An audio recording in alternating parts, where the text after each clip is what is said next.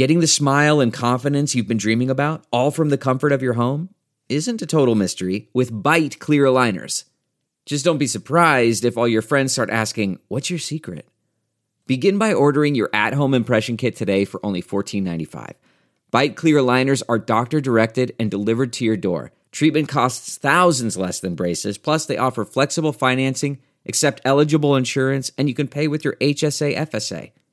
Get 80% off your impression kit when you use code WONDERY at Byte.com. That's BYTE.com. Start your confidence journey today with Byte. Ladies and gentlemen, welcome to the Great America Podcast with Lou Dobbs, always in the fight for truth, justice, and yes, our American way of life. And now, here he is, the Peabody Award-winning voice of truth, the great Lou Dobbs. Hello, everybody, and welcome to the Great America Show. Thanks for being with us on what looks to be another day of higher casualties among the Ukrainian defenders and an increasingly desperate need to get as much assistance to the Ukrainian people, their government, and the defenders as quickly as possible.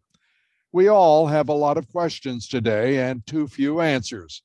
And the reasons for that go beyond the fog of war. Today, we're dealing with the state of our president's cognitive ability.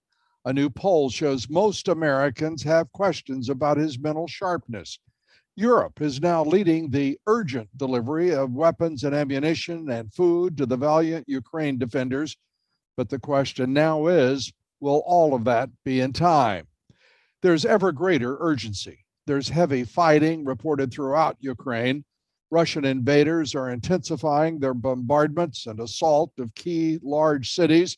And still, the Ukrainian military and civilian resistance fighters are doing what most military analysts said would be next to impossible before the fighting began. There are higher casualties on both sides, but the Ukrainians at this point are holding on to most of their cities despite ever larger numbers of Russian troops being thrown into the battle. Putin's forces far outnumber Ukraine's defenders. They are far better trained, far better equipped, far better weaponry, and yet here we are. Day 5 of the invasion and the fight still rages. A big question is whether help will get to the Ukrainians in time. And Putin is reportedly very unhappy, apparently unhappy enough that he's allowed talks to be taken. The Russians and Ukrainian representatives will meet on the Belarus border. No conditions, no agenda, no surrender, just talks and very few expectations. But it does offer hope for something better than the continuation of the Russian onslaught against a brave Ukrainian military and civilian resistance who are still defending their nation and their brave leader, the courageous President Volodymyr Zelensky, whose people are rallying around him for standing with them, for leading them, and asking the West not for a rescue from combat, but for more ammunition. On the Russian side, Vladimir Putin is not faring as well with his people. In fact, anti-war demonstrations in Russia are increasing in number, and the size of those demonstrations is growing, and it has to be worrying the Kremlin and Putin. Putin is, to this point, hardly unnerved or pausing his attacks. He's ordered in 10,000 more paratroopers to reinforce his soldiers on the front lines. And there are reports Belarus is dispatching their special forces to join up with the Russians in their attacks on Kiev and large cities. Meanwhile, the West has halted Russia's ability to utilize the global financial and trade data and funding clearinghouse known as SWIFT, a further tightening of the Western blockade against Russia by the European nations, including the European Union. It's restricting their airspace and refusing now to allow Russian aircraft to fly overhead. A big blow to Putin, who must be beginning to feel the building pressure as NATO and Europe start shipping billions of dollars worth of weapons and aid. Yes, all of that should have taken place before the invasion, or at least certainly the first day.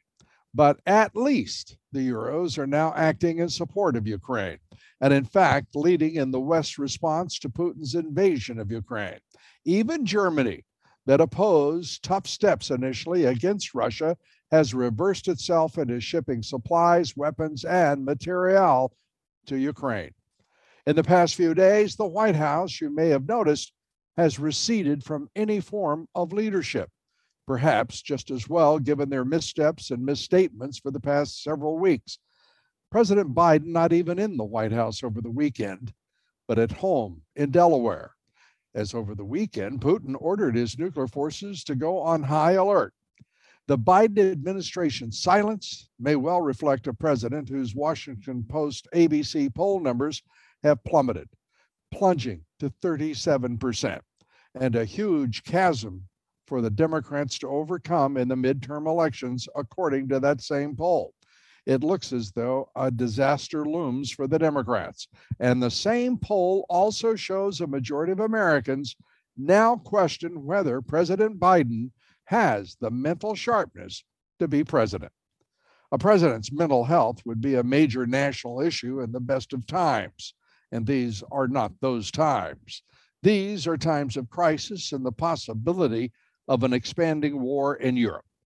There is, we must also acknowledge now, even the possibility of a nuclear war with Russian forces now on high alert. The American people must know whether our commander-in-chief is fit to lead in such times as these. We talked with a man who knows the importance of strong leadership, who is also a retired admiral and physician. He also served as the White House physician for 3 presidents, Presidents Bush, Obama, and Trump. We're joined now by that distinguished man who spent his life serving this nation and is now a U.S. Congressman from Texas, Dr. Ronny Jackson. Welcome to the Great America Show. I know you've had questions about the president's cognitive condition for some time. Out of your concern, you also asked that President Biden take a cognitive test, and the White House refused. And in these latest polls now, most Americans agree with your concerns. Well, you're absolutely right. I've been saying for a long time, even when he was candidate Joe Biden, I was saying, I think there's something wrong with this man. I don't think he's cognitively fit to be our commander in chief and our head of state. And, I was one of the few people saying it early on, and then as time went on, but he's been on display for the entire country and for the entire world now. We've seen firsthand, some of the issues that he's having. And it's just, it started with Afghanistan, and now this debacle in Ukraine, where they could have done something early on, they didn't. And a large part of the reason that we didn't do more than we could have is that I just got back from this security summit in Munich, and I was shocked to find out that we're not a leader on the world stage anymore.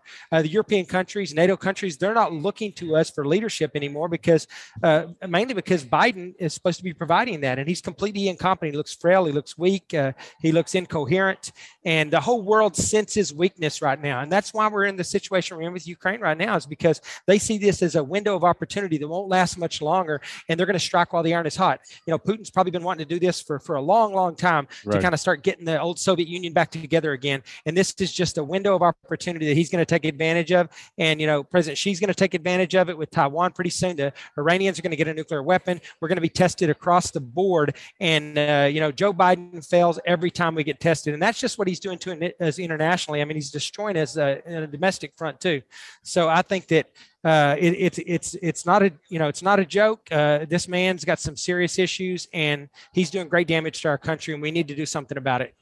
This issue of his cognitive ability, how would you say that it compares then to the 2 presidents, the 3 presidents that you cared for? Well, I don't think none of the 3 of them had any cognitive issues whatsoever. They were all very motivated, very top A, but very impressive in their abilities cognitively, and able to multitask and things like that. And I tell people all the time, having seen 3 presidents and been the physician for 3 administrations, I know what it takes physically and mentally to do this job, and it's demanding. I mean, a lot of people that don't have cognitive issues don't have the capacity to do this, and certainly having a president who's diminished is a big problem for us, because you do have to be awake, alert for long hours. You have to be able to travel all over the planet, multiple time zones, get off the plane, multitask, and negotiate with foreign leaders. And there's just no way Joe Biden can do that right now, and the whole world knows it. I wrote a letter, I guess back in last June, demanding that he have a cognitive test, because when I was President Trump's physician, the far left just demanded that we have a cognitive test done. And so I think the precedent's been set. So I made the same demands of President Biden, and it just hadn't happened yet. But since then, public opinion has changed, and over 60% of the country believes that he's got a cognitive issue and that he may not be fit to be our president. You don't think for a moment there is a possibility he'll ever take a cognitive test, do you, Doctor? I don't, and I'm not even sure we need one anymore, to be honest with you, Lou. I mean, he's been around. He's shown us what he's all about for a while now, and I think most people are convinced there's something there. And I don't think a cognitive test would change that much for most people. They kind of know what's going on. I think a cognitive test would be appropriate as well for many of his national security team. We learned that in the issue of Ukraine, that the United States, the Biden administration turned to China for help with Russia because they've known for months that he would invade Ukraine. The Chinese then took that entreaty and the intelligence they shared with the Chinese to the Russians. What level of intelligence? It may not be just cognitive; it may be simply IQ in this national security team. Yeah, they're completely incompetent. They don't know what they're doing. And just like you said, taking our intelligence, sharing it with the Chinese, and not assuming that it was just going to end up funneled immediately to the Russians, which it did. And the Chinese and the Russians are both kind of using it against us now. It's just they just have a basic misunderstanding of how things work. I mean, I don't get it at all, Lou. I just really don't. We need better leadership. And people all the time are telling me like, well, Ronnie, what are you doing? You're trying to, you're talking about President Biden's cognitive issues and making a case for why he shouldn't be the president anymore. Well, are you crazy? Because Kamala Harris is going to follow him if that happens. I will tell you, I cannot imagine that she can do anything that's worse than what he's doing to our country right now. I don't think she's a better choice, but I don't think she's going to damage this country any more than Joe Biden's doing as we speak. Yeah, it's a very difficult assessment because she is always unprepared or perhaps limited in her own fashion because she does not command the subject matter, nor give anyone confidence that she knows what she's doing at any time on any subject. We know she's lazy. We figured that out. From the reports coming from the White House, she doesn't have much of a work ethic, which is a problem. And I saw her speak at Munich, and it was embarrassing. It was like listening to a teenager talk about what's going on in Russia and Ukraine. It was very. I had the same reaction to the videos of her performance that I've seen. Disappointing to say the least. Let's turn to Ukraine, and as a member of the Foreign Affairs Committee, your thoughts on what this country should be doing, and if you will, the situation as you see it right now in Ukraine. Well, like I said, Lou, I think our biggest problem is that we don't have a leadership role in this anymore, whether it's with European countries or whether it's NATO. No one's following our lead anymore. We're just kind of following their lead, and they're fractured right now. Nobody's on the same page. And I sensed that in a big way when I was at the security conference in Munich. But I think that a lot of what we could have done early on, it's not available to us anymore. People were talking about, Democrats were talking about, well, you can't use the sanctions, then you give away our negotiating tool. That was such garbage. You could have put the sanctions on them. You could have sanctioned Putin individually. You could sanction Russian oil and gas. You could have sanctioned the Russian banking system, all of this stuff. And you could have done it when they amassed 200,000 troops, almost 200,000 troops on the Ukrainian border. You could have said, we're putting these sanctions in place and they'll be removed when you pull your troops off the border and stop threatening Ukraine. That's how it should have worked. And, we would never even got to that point if Donald J. Trump had still been the president because, they feared the man. If he said he was going to do something, they knew that he was going to do it. They saw him as decisive and a little bit unpredictable, which was good for us, but unpredictable in a good way, a way that ensured our national security. We don't have that with Joe Biden. They have no respect for him whatsoever. And so I don't know what's left for us to do other than bolster up some of the NATO countries and, increase the troop numbers there. But this is how wars get started, to be honest with you, because we can start heading down this pathway. So I'm worried that Joe Biden and his inability to lead and his cognitive issues are going to continue to get worse and things are going to escalate and he's going to end up getting us into a war. What message do you believe he sent to Ukrainians as he sees the United States step aside instead of step up, as has always been the custom of the United States? I'm the last person in this country who wants to have a war. But at the same time, I am the last person in the country, or among the last, who want us to do nothing. There has to be an approach forward that will be supportive of these brave Ukrainians. I hope so. I hope we can still get some armaments and things of that nature to them. We could have done that early on. Right now, they're actually putting up a pretty good fight right now, and everything they're using right now against the Russians, it came from the Trump administration stuff that he put there. Javelins and Stinger missiles and things of that nature. Those are mostly from the Trump era that we got there. Because I'm on foreign affairs and armed services, and we've had discussions about this over the last few months. And they were coming out and they were saying, the State Department was engineering some of this, and like, we're going to, between State Department and DOD, we're going to get them some first aid kits and things of that nature. We weren't providing anything. We was kind of back in the Obama era where we were providing blankets and MREs and things of that nature. That's not what they need. They need weapon systems to defend themselves. And the only ones they currently have right now are ones that they got from the Trump administration. But hopefully we can find a way to continue to support them in that regard. It's going to be harder now because when we start, rolling in weapon systems that are killing Russian troops in Ukraine, you got to wonder at what point does Putin decide that we're at war with him. So it's very dicey right now, but a lot of it is Joe Biden's making. Yeah, it is, and it is a disaster again, and a disaster for his administration, but unfortunately also one for the Ukrainian people. Congressman, I really appreciate you being with us. I have to say it's frustrating, I'm sure, for nearly all Americans to witness what is happening. This country has now devolved to a level of governance that we don't do the right thing. We wait to see if our name's on a piece of paper that binds us to the Ukrainians, and if it says no, then we step back, and if it says yes, we still step back. Whether it's a 1994 Budapest memorandum or just simple decency. It seems we have a leader who makes the same choices irrespective. Ronnie Jackson, thanks so much. We always give the last word to our guest. You get the concluding thoughts. Thank you, Lou. I appreciate it. I just want to tell the American people, there's hope on the horizon. We're going to win the House back in 2022. The Republicans will, and we're going to officially be able to stop some of this stuff. And we're going to fight hard over the next year or two to get our country back, and we're going to make America great again. Well, God bless you. Thank you for being with us, Congressman, Doctor, and Admiral. We appreciate it.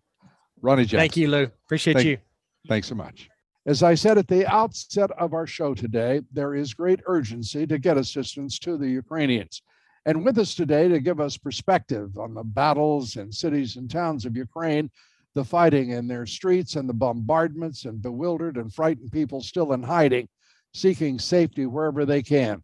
Our next guest is Corey Mills. He's a decorated combat veteran, 82nd Airborne, awarded the Bronze Star, worked with the State Department and other government agencies, now running for Congress in Florida, endorsed by Congressman Jim Jordan, the most endorsed congressional candidate, in fact, running.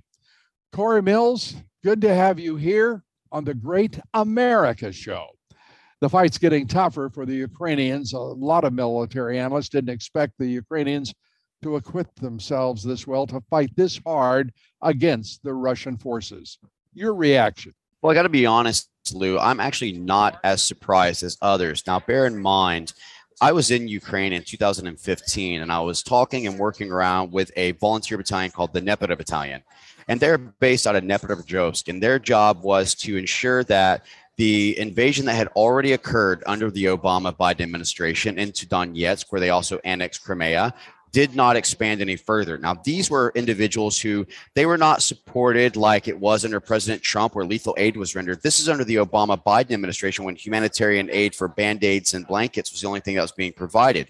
So these war fighters, these patriots, these volunteers were selling their homes, selling their businesses, selling their personal belongings, and trying to go to surrounding areas who are utilizing close to the same non-standard ammunitions and then fighting the fight on their own. So we knew the pride of these people, the resolve of these people since 2015. And it wasn't until President Trump, until we approved that lethal aid to get in Stinger missiles, to get in anti-tank missiles like the Javelin systems. And I kind of joke around, but this really is part of the Trump resistance. I mean, those weapons that are being utilized are things that was delivered during the Trump administration. And unfortunately, there has not been a whole lot of support from a weakened Biden administration. And there has been very little support from the NATO countries, the European Union. It is remarkable, to me at least, that those countries in direct proximity, contiguous to, in fact, Ukraine, would not be amongst the first to step up and provide aid, to provide military material, weapons, ordnance, you name it, for these people to stand up against the Russians. Why not? Well, again, you got to think about the fact that look at Germany as an example, a key member of the NATO and the UN. They are so dependent upon Russian oil and gas at this stage after the 2 decades of getting rid of any type of nuclear and even coal energy that they really would suffer as a result of their fracture between Russian oil and gas and the EU. So what the American government and everyone else had failed to do is decouple the EU. And again, this really was amplified when you start talking about the fact that it was Joe Biden and his administration who lifted the sanctions necessary for Nord Stream 2. Right. But let's go a step further. We're actually funding our own adversaries, Lou. I mean, you think about the fact that in October of 2017, we were importing around 17,000 barrels of oil from Russia. You fast forward that to October of 2021, we were already up to 217,000 barrels during this time. So we're literally funding adversarial nations. Well, and by the way, it isn't simply Russia that we are funding. We built communist China with our idiotic trade policies, our insane relationship with the Chinese, and the resulting dependency of this nation on China for nearly every product, but 97% of our pharmaceuticals. I mean, and the list goes on. It is embarrassing, and it should be troubling to everyone who cares about the national security of the United States. I want to get your assessment right now of what could be done. And let's start with the United States. Should the United States and this administration, for whatever reason, understand that courage like the Ukrainians are displaying every day, they have to have support? And how could we, in all conscience and morality, not support them against a despot and a tyrannical regime in Russia? Well, I'll tell you, it's interesting that you bring up the point of kind of America's, dedication or obligation that's on there. You know, I have to go back to recalling on the Budapest Memorandum, which the Federation of Russia had signed, which the UK, Northern Ireland had signed, Ukraine, as well as for America. You know, back we were in one of the signatories on this. Back in 1994. That's exactly right. That's right. And originally, you know, the idea was it was a nuclear non-proliferation agreement, but in that agreement, it's very explicit in the fact that we will honor, respect, and defend the sovereignty and the borders of Ukraine. When the Federation of Russia invaded in 2014, the Obama administration, which I always call this the Obama 2.0 model, but the Obama administration should have gone forward and levied actions against this. That would allow them to start sanctioning with regards to the 5 major state banks, freezing the assets of the 3 major oligarchs, cutting off the SWIFT, which would prevent the incoming and the outgoing transfer of funds, and also go ahead and levy heavier sanctions against the oil and gas utilizations in the EU. We missed that opportunity. So now what we need to be looking at is obviously looking at locking up the SWIFT capabilities of Russia. We need to be looking at the United. Sorry, go ahead. Excuse me, Corey. I just wanted to interject. SWIFT is the international financial information clearinghouse for import, exports, and trade between nations, and primarily, purposely, it is the source of about 50%, if not 60%, of Russia's revenue. That's exactly right. The other thing that we must do at this time is, you know, we're going to understand very quickly how much of the actual Ukrainian airspace is being dominated and controlled by Russia. This, you know, domination of the airspace will impact our ability to try and help with additional lethal aid or additional munitions and defense products. So now we're going to have to start looking at the Western Front, where we start looking at pushing things through ground supply with Poland, and that becomes a whole different issue in itself. Listen, I know how difficult overland supply chain is, because my team and I actually, and I'm not sure if you remember this, Lou, but we actually conducted the very first overland rescue of Americans out of Afghanistan, the mother and her 3 children. And that could have been a much easier thing if we did the airlift. But I'll tell you, I think that this is going to come to insurgency-based warfare, guerrilla-based tactics. We have to bog them down, very similar to what happened to them with Chechnya and also what happened to them in Afghanistan. And it has to be such a costly war for Vladimir Putin that this actually becomes domestically unpopular. But we have to also look at one more quick thing, if I may, which is we need to look at the fact that this is the great superpower resurgence, and that China, Russia, and Iran are completely interlinked. China is looking to advance their One Belt, One Road initiative. This is essentially like a maritime Silk Route. And in order to do that, they have to expand their borders for Eurasia, they have to take over Africa, and they have to control Oceania. Russia is helping them to advance that Eurasian border so that they can go ahead and create and establish this so they can control more on the trade, more on the resources, and more on the economic warfare against America. This is why we have to get back to increasing and promoting domestic production and locking our borders. Absolutely. And domestic production, and also our national security, which is absolutely critical. We have to remove our dependence on China, on any other nation for our critical strategic materials, supplies, and products and services that we desperately need in this country. We don't have a supply chain disruption. We have the consequences of an idiotic decision 30 years ago by corporate America to offshore production to cheap labor markets, to outsource good paying American middle-class jobs to overseas markets and arbitrage labor prices. It is disgusting, it's appalling, and that it took years for Donald Trump to appear on the political scene and to actually seize on these issues and take them up and defend the country and us, and absolutely put America first. It to me is a terrific policy and should be a required policy of any president. But he happened to be anomalous in a chain of leaders that, well, we can go into the history later.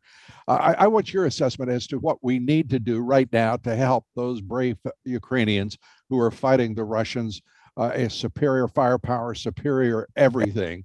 What can we do for them?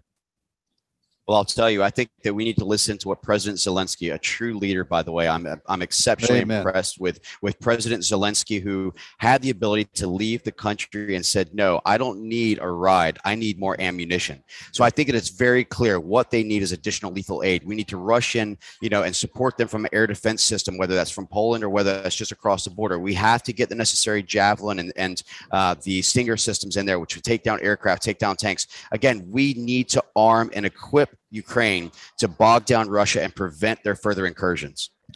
And to be clear to everyone on this issue, Biden administration decisions in the first months were to slow walk every piece of aid, military aid to Ukraine. It's not an accident. It's not a coincidence. It's and it is not just simply a regrettable error of judgment. This will be examined in history.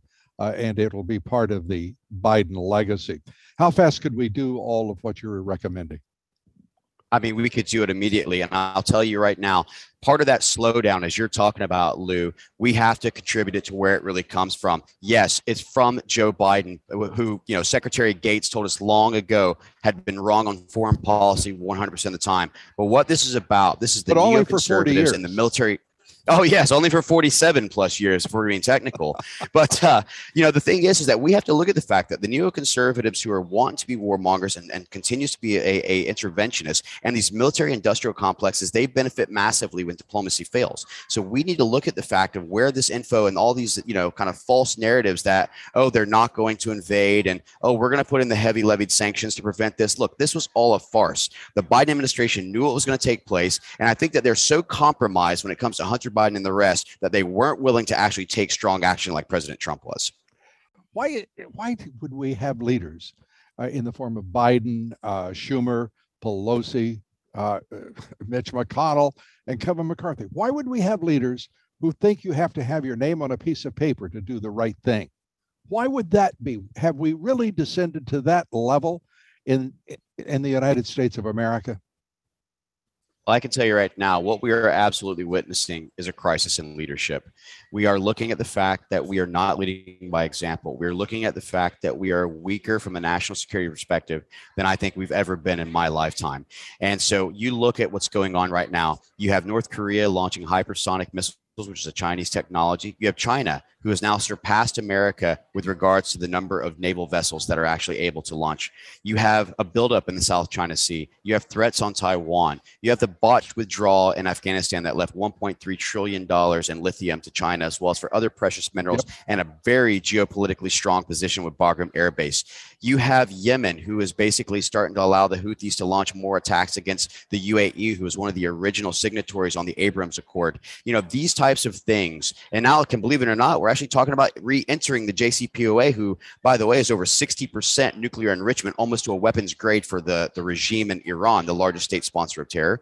So you look at this and you contrast that to just over a year ago, when we had President Donald Trump in there, where he withdrawed us from these failed, agreements like the JCPOA or Resolution 2231. He withdrew us from the failed Russian agreement with the INF Treaty.